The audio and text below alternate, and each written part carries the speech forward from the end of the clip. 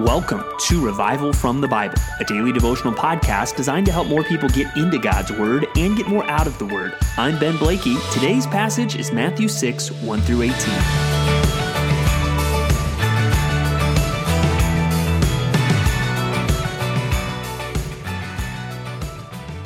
When you were a kid, did you ever dream of playing Major League Baseball?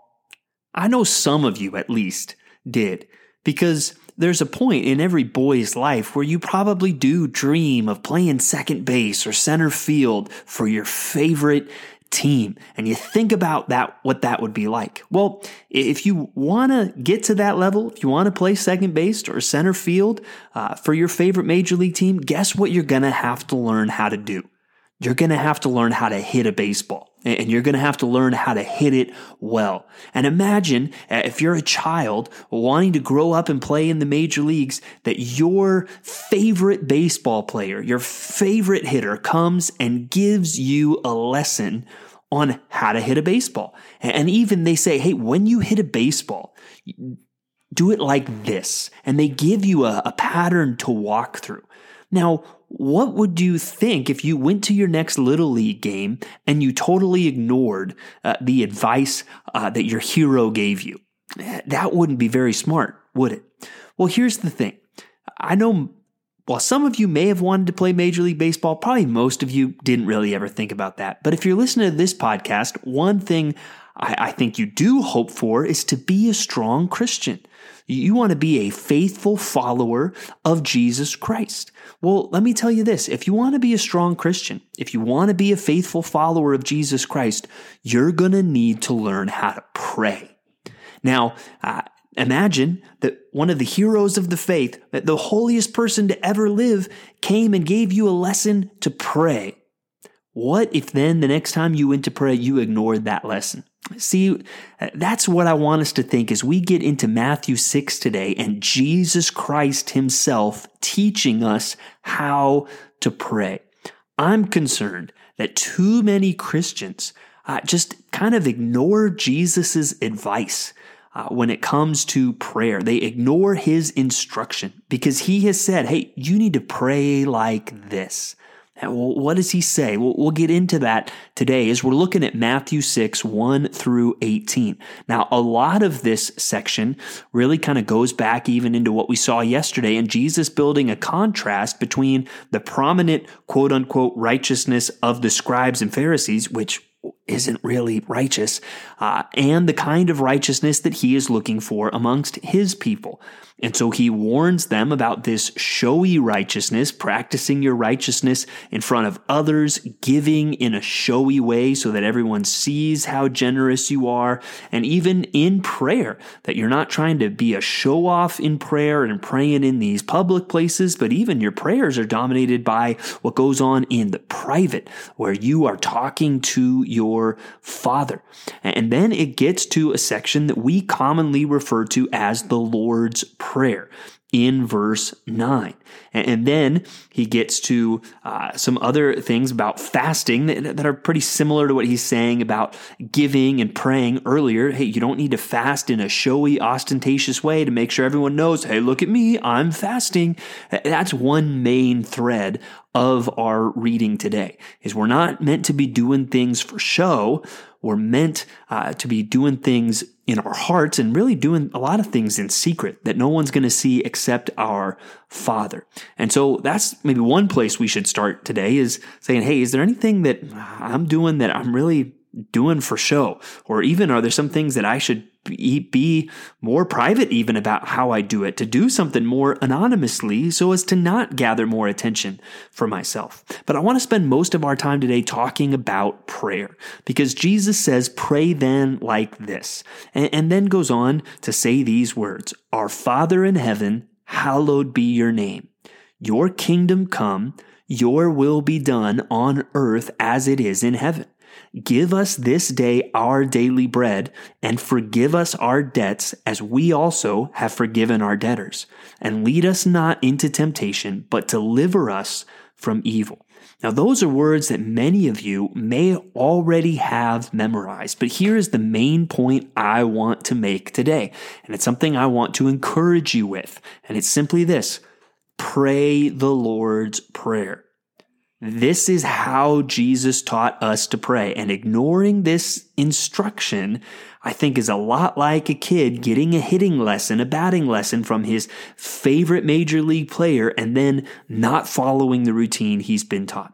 Now, let me be upfront and clear about what I don't mean by encouraging you to pray the Lord's Prayer. What I don't mean is go mindlessly repeat these words, because look at what Jesus says in verse 7. And when you pray, do not heap up empty phrases as the Gentiles do, for they think they will be heard for their many words. You could go recite the Lord's Prayer 50 times in a row and it'd be totally meaningless if you are not thinking about it. So that is what I do not mean. And I think even one of the reasons we neglect the Lord's Prayer is that some people have turned the Lord's Prayer into a mindless repetition. And so let's not overreact against that. What I do mean is this: use the Lord's Prayer as a template.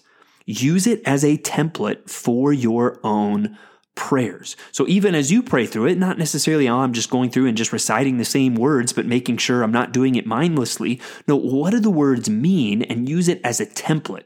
And templates, just think of Christmas cards. I'm a pastor, so I get more Christmas cards probably than most people do. But sometimes as they all come in the mail, you'll start to notice, hey, this family's Christmas card looks just like this family's Christmas card because they both went to Costco.com and selected the same template, except the pictures aren't the same on the card. It's, this family's has their pictures, and then the other one has their family's pictures, right? It's the same template, but it's different and personalized information. So this is what I mean. Use the Lord's Prayer as a template. Pray the Lord's Prayer as a template, providing your own information. And if you break down the Lord's Prayer here, in the Greek, there are 6 imperatives. So really there's 6 requests that are being made. And let's go through them one by one. It starts really with an address, our Father in heaven, which is just amazing. Father and heaven. There's words that shouldn't really go together. The fact that we can say an intimate term like our Father and a term like in heaven, a more transcendent term, really should say a lot about the privilege of prayer. But then we get into the requests, and the first is, hallowed be your name. Basically saying, God, I want you to be honored. I want you to be glorified. And so that's a good thing to pray every day. God, hallowed be your name. And then you can start plugging in your own information. You can start saying, God, at work today, would you let what I do honor you in my home today, at my church today, whatever that may be? God, I want your name to be honored. Even just in my own heart, God, help me to see how holy you are. Give me a high view of God today. And then we go to your kingdom come, which I think for us would mean 2 primary things. One would be praying for the return of Christ, that his kingdom would come in its fullness. But as we wait for that, I do believe the kingdom of God is here in a sense through those who believe in Christ. So we should be praying for the advancement of the kingdom of God. That's going to look like prayer for evangelism, prayer for just the advancement of the gospel to see people repent and believe. And so as you're praying your kingdom come, you can pray for the advancement of the gospel through your church. You can pray personally for opportunities to evangelize, that God would open up doors for you to share the gospel. You can pray for missionaries. There's so much we could pray for, really, as we think about God. I'm praying for your kingdom to come.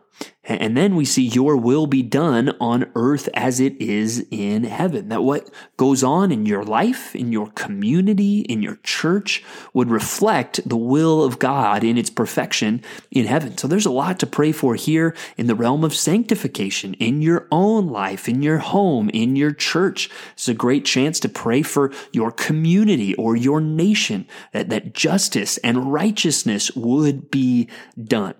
And so if you're keeping score here, I said there were 6 requests. We've made our way through 3 of them. And I just want you to note, we've made it through half of the requests. Jesus has asked us to pray for without even getting to ourselves. The first three requests are all about God and His purposes and His kingdom and His will.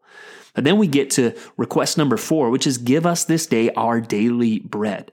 And this is where, pray for what you need. What are you concerned about? What is it that you need? And even I would encourage you, don't take your food, your daily bread, for granted. Pray for that. Pray that God would provide strength and sustenance for you every day. And notice in this section, even how all of the pronouns are plural.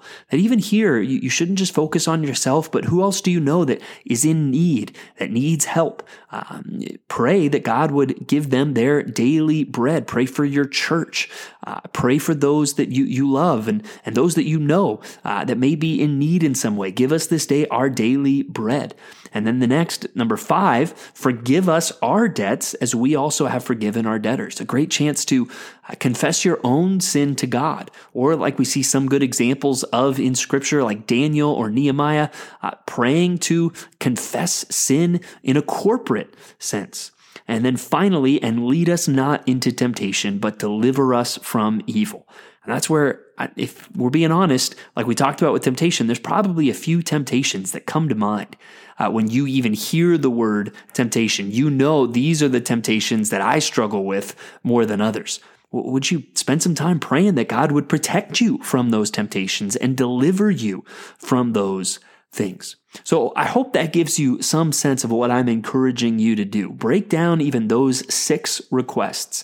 Try to understand what they mean and use them as a template for your own prayers. Even I would encourage you on a daily basis, use this as a template. Again, plug in your own information so you're not just mindlessly repeating these words.